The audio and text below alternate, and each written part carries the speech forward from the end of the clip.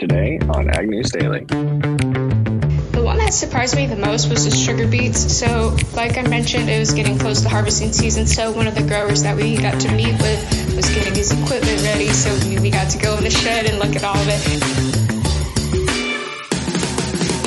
Listeners, Friday, March 31st, last day of March 2023, edition of the Ag News Daily Podcast. Tanner and Delaney here to tackle quite a few headlines. It's been a busy morning already on the last day of March. It certainly has, Tanner. Yeah, first and foremost, I'd say is weather. We have a very long line of storms sweeping across the central and southern states beginning this afternoon and puts nearly 90 million people across 21 states in a moderate risk for severe weather. Level 4 and 5 risks for severe storms now stretch from northern Mississippi to Iowa, including Memphis, Tennessee, Little Rock, Arkansas, Des Moines, St. Louis. A few along this track are looking at large hail, baseball to golf ball size, high winds potentially exceeding 100 miles per hour, tracking storms that might have EF3 or higher tornadoes in them, as well as continued torrential rain periods. So lots of severity there. Hopefully everybody gets through this without much of an issue. But then once the storm passes, we're already looking at an advanced stage of precipitation in a lot of these areas to where flash flooding becomes a concern. Yeah, I honestly, Tanner, hadn't realized we were going to have this inclement weather here this weekend, but also was told that by my husband as I was getting ready to head out of town this weekend. So yeah, it was good news to hear that. But we've already got schools canceled here locally in central Iowa, and events for this evening, from softball practices, games, plays, have all been postponed. So it's quite an interesting side of things. Plus, we've got our local KCCI weather program telling us that we're at advanced stages of flooding risk coming out of the Mississippi River. So we'll continue to keep an eye on that. I know we'll report on that a lot, but right now, the predictions for the Mississippi River at Rock Island, Illinois, just east of Davenport, Iowa, has a greater than 90% chance that the river will exceed 15 feet in mid-April due to the storm system. There's also a 75% chance that the river will crest 18 feet. That 18 feet is considered major flood stage. 15 feet would put it outside of its banks. So higher levels are possible depending upon how much water comes out of this storm and how quickly the snowpack melts that we talked about with Eric Snodgrass.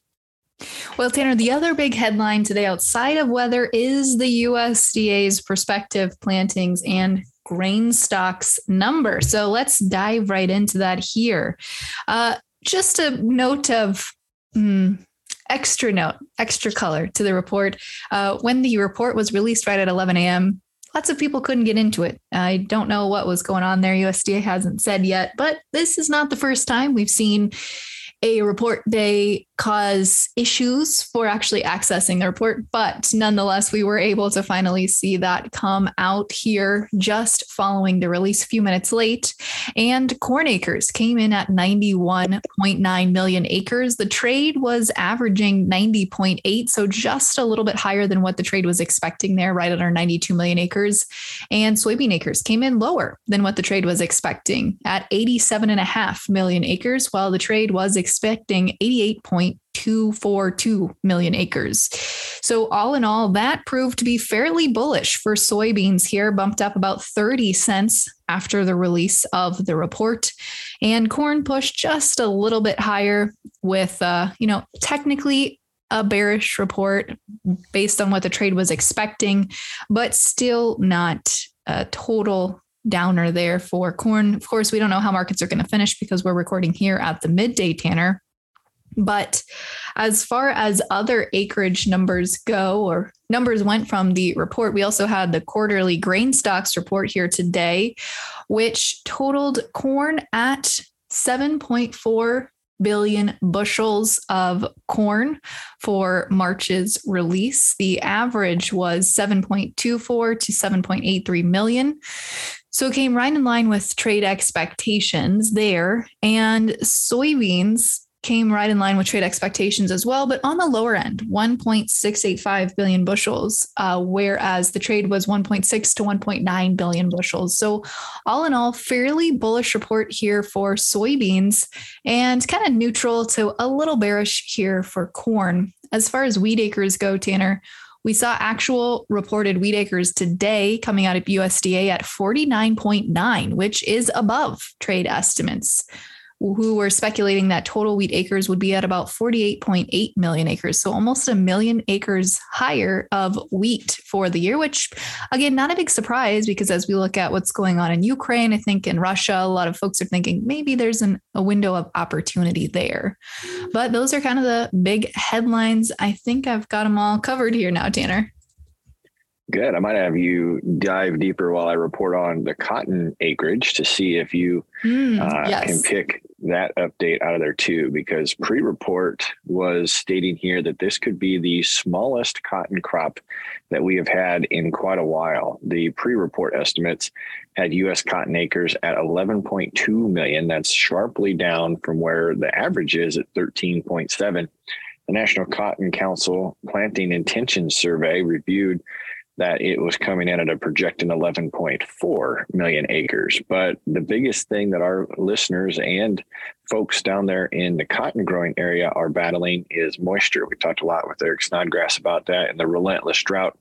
The issues this is causing is a potential for a dust bowl for the cotton crops that do emerge and are in this prospective area could be taking a beating from sand that is picked up in storms, but also planting intentions are still up in the air. A lot of growers have both cottonseed and sorghum seed booked and aren't sure which ones they want to plant. We'll see if this storm system that we talked about today is going to move through and drop any potential rain in that area. Obviously, it's no secret that this could drive up the price of cotton, also the wearables that we consume, even though we'll look to see what prices do. Did you find anything on cotton acres? Yes. So for some of those outside crops we don't report quite as heavily on, U.S. cotton plantings are slightly higher. And I'm going to say really slightly higher than what analysts expected.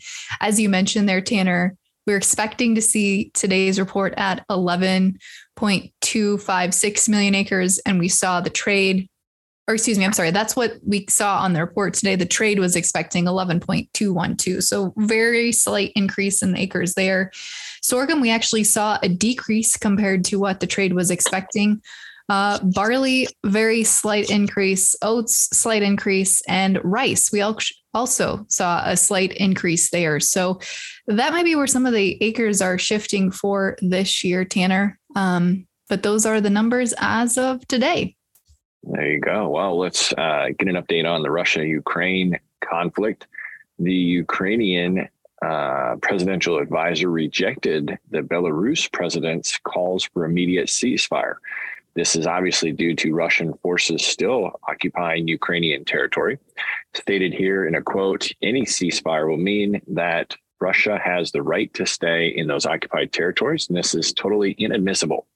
Ukraine has the right to move troops and equipment on its territory as it is deemed necessary. So that was another update coming out of there with Belarus trying to act as an intermediary.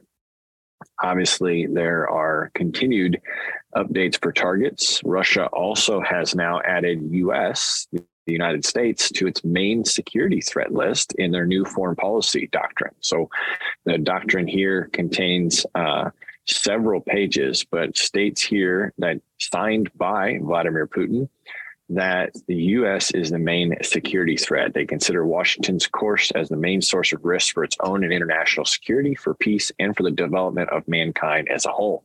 This 42-page document outlines the main objectives for the future of Moscow's foreign policy. And among that is strengthening their military cooperation with allies in the elimination of U.S. dominance and world affairs. So I'm sure that's going to go over really well as news makes it back here to the U.S. No, I don't suppose that will go over very well, Tanner. No, not so much. What else you got today? A couple of updates here on the Argentina front. As we head into the weekend, they are expecting to get rainfall in many of their major farming regions. But of course, this is coming a bit too late. The expectation of more rainfall is, of course, severe drought conditions, and the expected rains are going to be maybe somewhere around 1/8 of an inch to anywhere 6 inches in some areas, which is going to be quite a lot. However, the Buenos Aires Grain Exchange kept their soybean and corn crop estimates the same this week at 25 million metric tons and 36 million metric tons, respectively, even noting some of the recent rains stabilized the crop for now, but not going to be seeing an increase or a drop in total production yet. They also took time to rate the crop. Soybeans now 4% good to excellent, which is 2 percentage points higher than last week.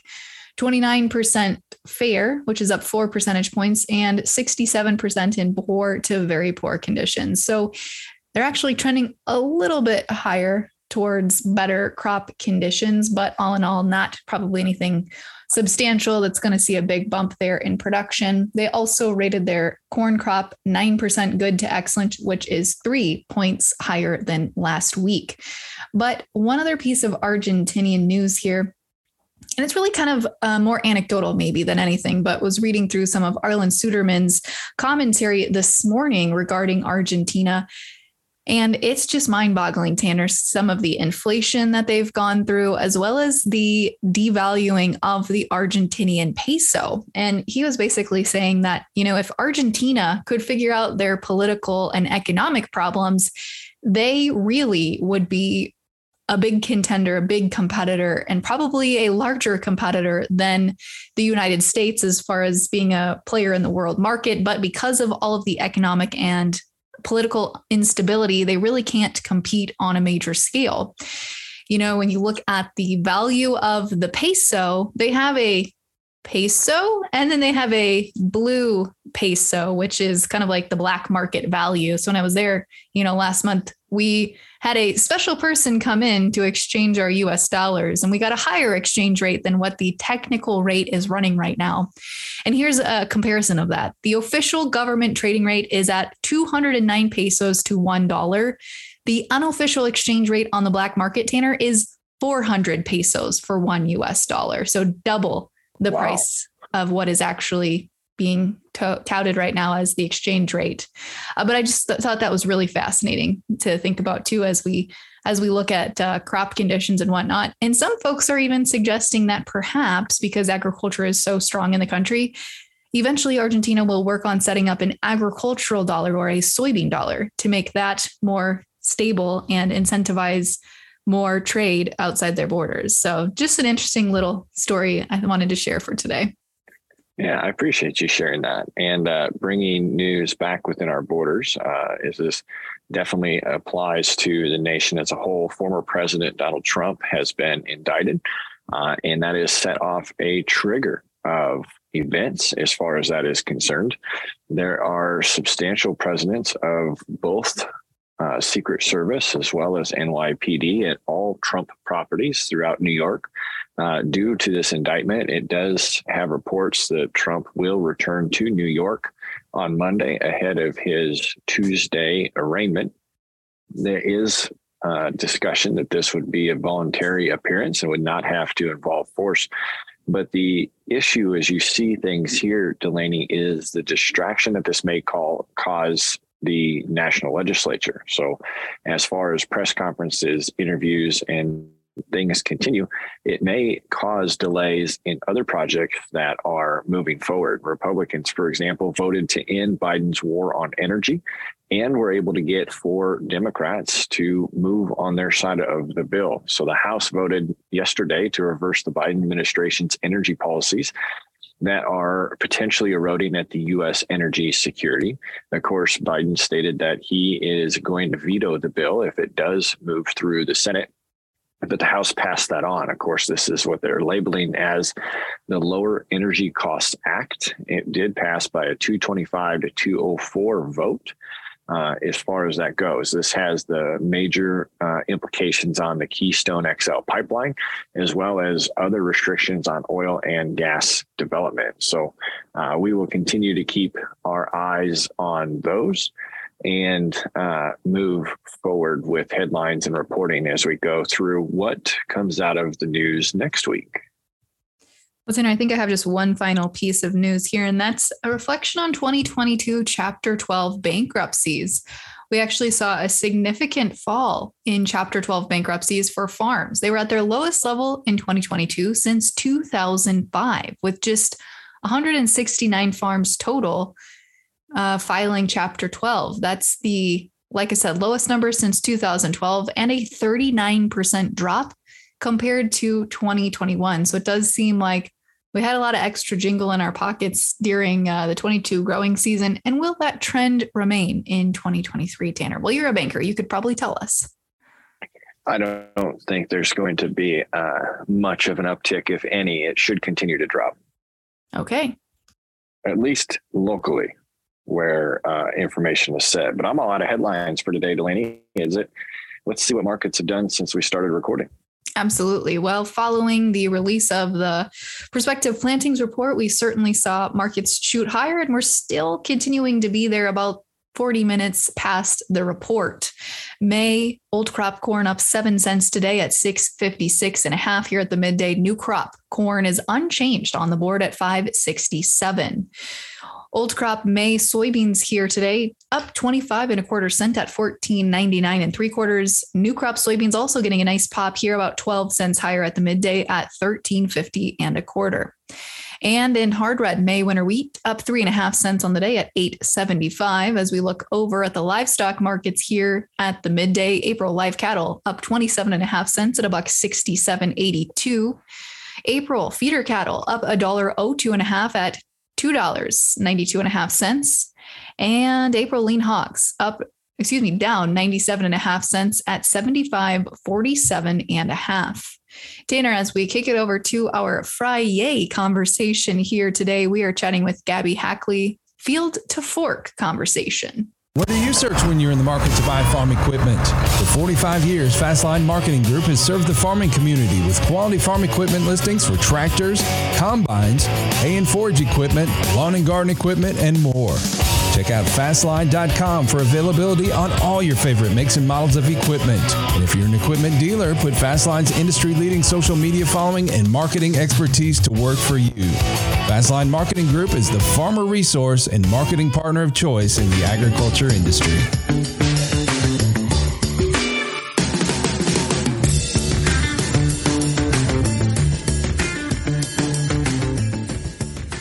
Well, listeners, being a student myself, traveling is something I always love to do, and I'm sure you all love to travel as well in some ways. And study abroads are very popular at Iowa State and all universities across the nation, but something not so common is domestic study abroads. And sitting with me is Gabby Hackley, who recently got to go on a Midwestern tour. I guess we kind of have decided a little bit. Gabby, can you tell us a little bit about yourself and then just dive into the trip and some things you got to see? Yeah, perfect.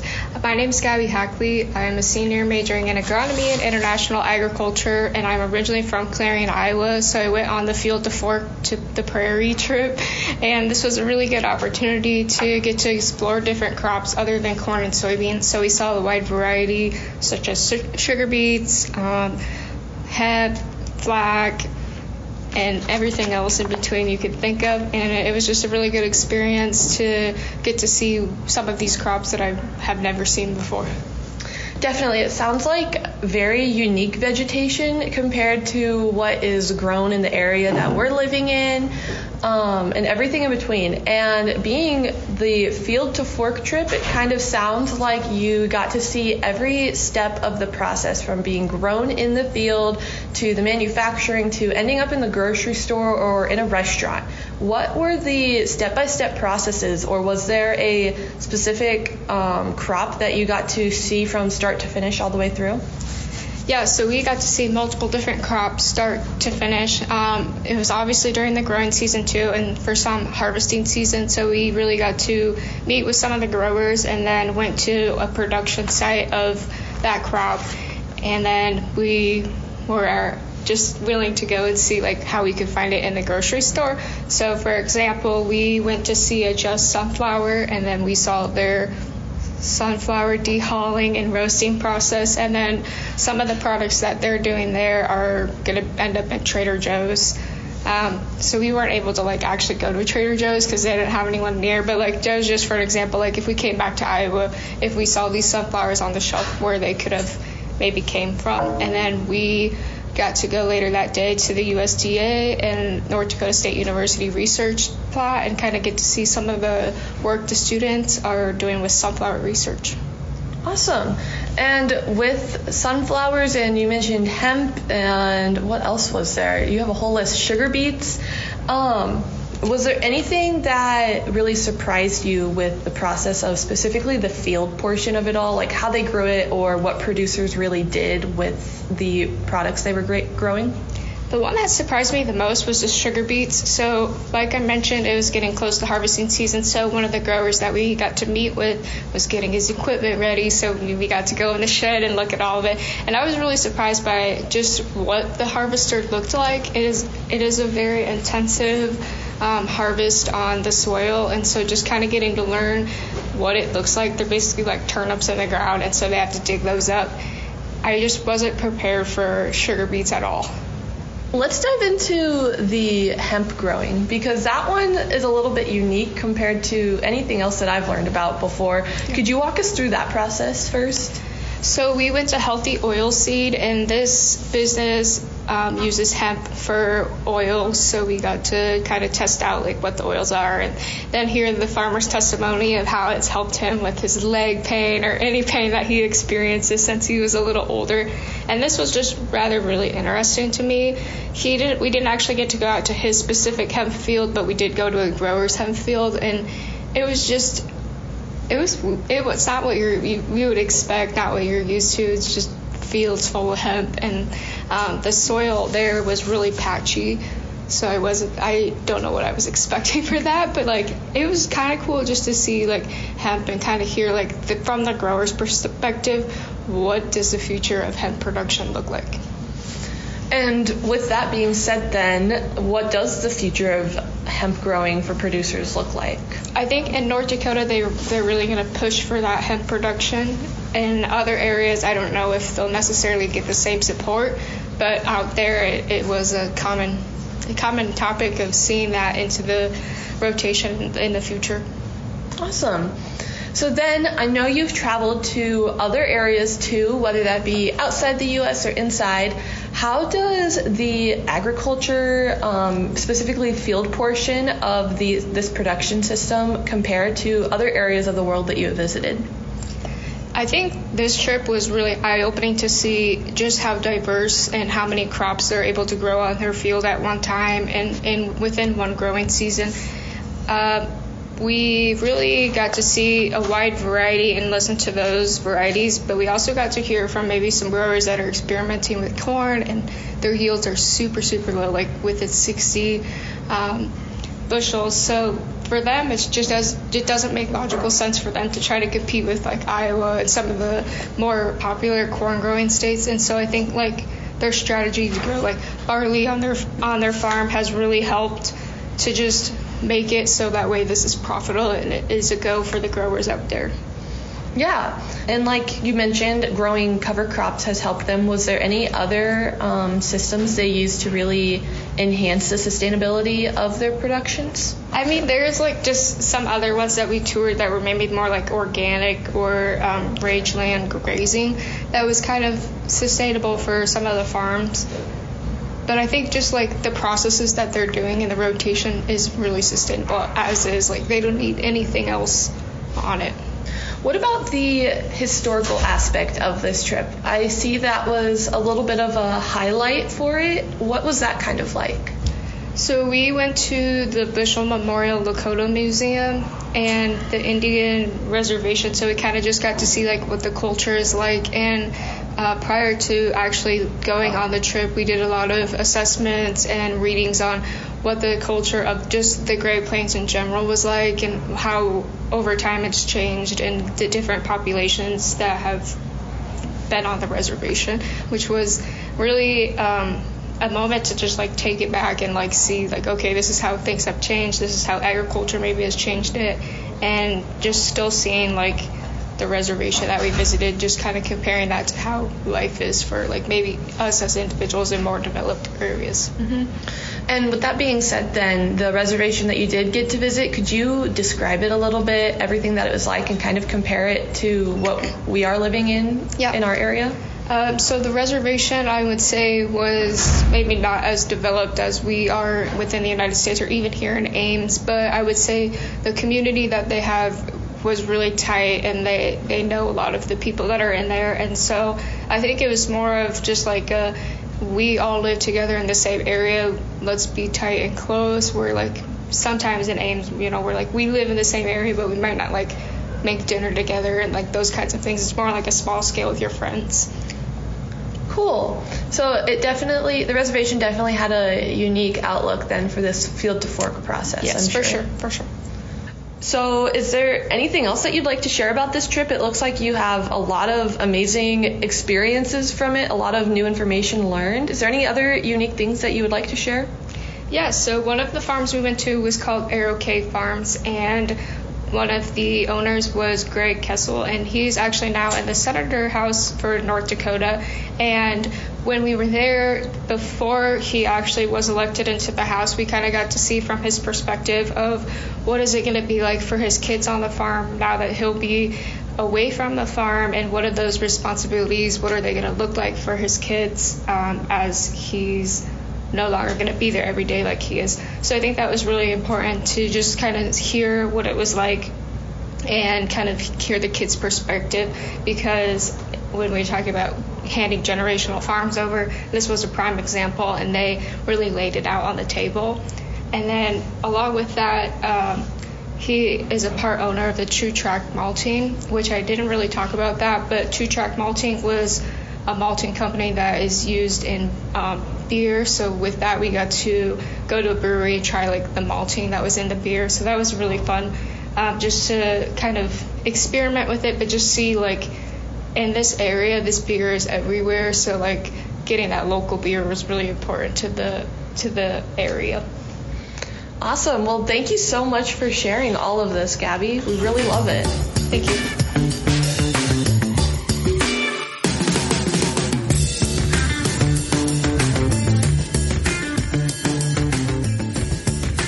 There you go. What a great way to cap off the week. Listeners, enjoy your time off this weekend. We'll be back right away again with market update on Monday. So don't forget to tune in. But for today, what do you say, Delaney? Should we let them go? Let's let them go.